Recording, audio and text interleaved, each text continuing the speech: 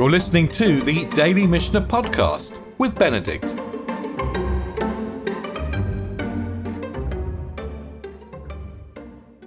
So we're in the 9th chapter of Pesahim, and we're investigating various alternative kinds of Pesachs. I would say that's really the theme of this chapter. We're looking at alternative kinds of Pesachs, and particularly, what happens if things go wrong. We closed yesterday at the end of the 3rd Mishnah, which began Ma Bein Pesach Rishon Lasheni. Ma Bein. What's the difference between the first Pesach and the second Pesach? The first Pesach being in Nisan and the second Pesach being in Iyar. And we're going to carry on exploring these differences, and we're going to come back actually to this expression Ma Bein. What's the difference between? Let's see how this develops. And we're going to begin, by the way, by with a little bit of a step backwards. So we are in the 9th chapter, but in order to understand the 9th chapter, we need to jump back into the 7th chapter, into Mishnah 6th of the 7th chapter. And this Mishnah describes a situation where the whole of the community of Israel cannot celebrate Pesach. So yesterday we talked about the possibility that one person perhaps might not be able to celebrate Pesach. And the classic example is someone who is tamei nefesh, someone who's been in contact with a dead body. And we said, we asked, okay, why would you be in contact with a dead body? This is someone in your tent, right? And we said, the most likely explanation is if that's a member of your family who's passed away, that's why you've been in contact with a dead body. And then you will celebrate Pesach a month later. And we can all, I think we can all understand the psychological wisdom of that part of the halacha. But what if the whole of the community cannot celebrate Pesach?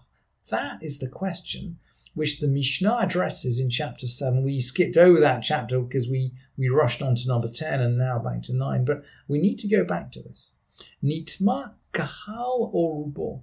The whole community or the majority of it were unfit. Or shehayu hakonim tamim v'hakahal torim. Or maybe the priests were unfit, but the community was pure. So the priests can't they can't slaughter the offerings. What do we do? Yaseh b'tumah. We actually celebrate Pesach in impurity. It's quite an extraordinary halacha, this. I don't see how this applies to other festivals. But remember, we said yesterday that Pesach is a festival on which the whole of the Jewish community comes together. It's the creation of the nation, it's the integration of the nation. That's why we give people a second chance. If they don't, everyone needs to participate in the Pesach. If they can't participate in Nisan, they get a second chance in Iyar.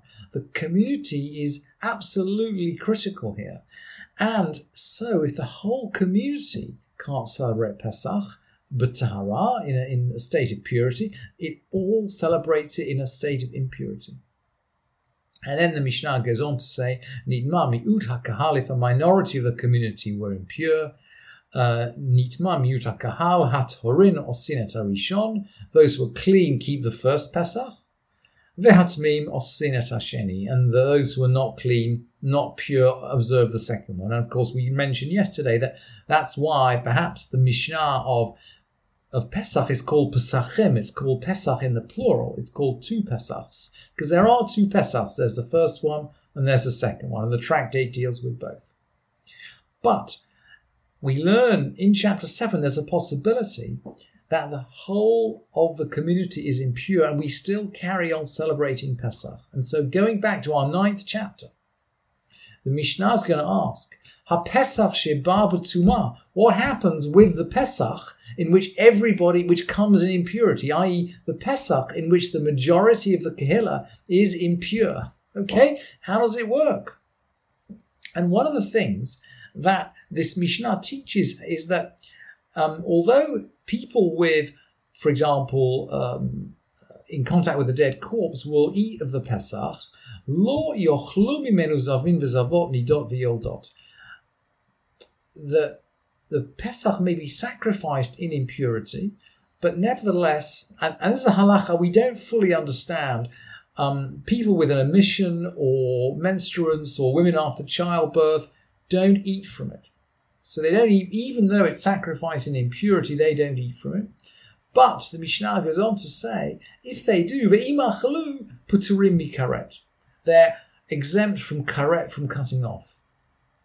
And people with an emission or menstruance or women after childbirth shouldn't enter the Mikdash. But somehow at Pesach, we're going back to these themes of community, I think. Somehow as far as eating the Pesach sacrifice is concerned, there's an exception. If it's slaughtered in impurity, then they don't eat it, but if they do, they're exempt from karet. And Rabbi Eliezer exempts them even from entering the sanctuary. So it's a detail, if you like, of the Pesach which comes in impurity. And the Mishnah then goes on to look at other kinds of Pesachs, other different kinds of Pesachs. So it asks, it goes back to Marbain. Marbain, what's the difference? Marbain Pesach Mitzrayim LePesach Dorah. What's the difference between the Pesach in Egypt and the Pesach of subsequent generations? And the Mishnah explains, Pesach Mitzrayim Mikacho Mi Ba'asor. The Pesach in Egypt, and now we're talking about the lamb, right, or the goat. We're talking about the Pesach sacrifice. And usually, by the way, when the Mishnah talks about the Pesach, it's talking about the sacrifice. It's not talking about the holiday. Pesach Mitzrayim Mikacho Be'asor. It's taken on the 10th. V'ta'un hazava ba'agudat ezav. It requires sprinkling with a bunch of hyssop. I heard a very interesting podcast from Rav Elisha Ankelovitz, who explained that this hyssop is a special Mediterranean type of hyssop that has a peculiarly hairy structure on its leaves. So it somehow takes a lot of water, it takes a lot of liquid when you dip into it. That's why they use this particular type of hyssop, because basically you get a lot of blood when you dip your hyssop into it. You get a lot of blood to sprinkle on the lintel. So it needs sprinkling on the lintel and on the two doors, on the doorposts. And it's eaten in haste in one night. Now we know that to a certain extent we eat our Pesach in haste, because after midnight it goes off, right? It has to be eaten by midnight, and it becomes basically it makes the hands tameh after the next day. But so there is a remnant of that in terms of our own eating of Pesach. But Pesach Dorot naheg kol shiva. Pesach Dorot, we might eat the Pesach itself in one night, but the Pesach celebration itself runs for all 7 days. That's the prohibition on chametz, and of course the additional sacrifices which were brought in the Beit Mikdash, and the recital of Hallel. And the Bartanura actually expands on, this Mishnah seems incredibly compact, and the Bartanura expands on it a little bit. He says, the Mishnah says, just one night, whereas the Pesach of subsequent generations is kept all 7 days. And the Bartanura actually says, our Mishnah is deficient. Matnitin chasuri machsura. It's deficient, and it should be read as follows. It's eaten in haste in one night, and it's fermentation leavening during the whole day. That means that in the Pesach of Mitzrayim, the people are only forbidden to have chametz for 1 day. That's what the Mishnah should have said. But with regard to the Pesach for subsequent generations, the ban on fermentation or leavening should be for 7 days. The Bartanura is very compact here, and maybe we need to expand out a bit in the translation. Its chametz is for the whole day. Ufesach Dzurot Chamutzon Heg Kol Shiva. As far as the Pesach of the generations are concerned, its chametz lasts all 7 days, which means, of course, the ban on chametz.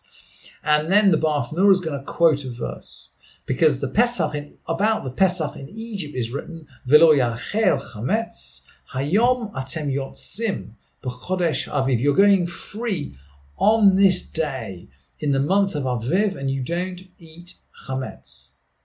So we declare that chametz is only eaten, it's only not eaten, as far as the Pesach Mitzrayim is concerned, on exactly the day when you leave Egypt.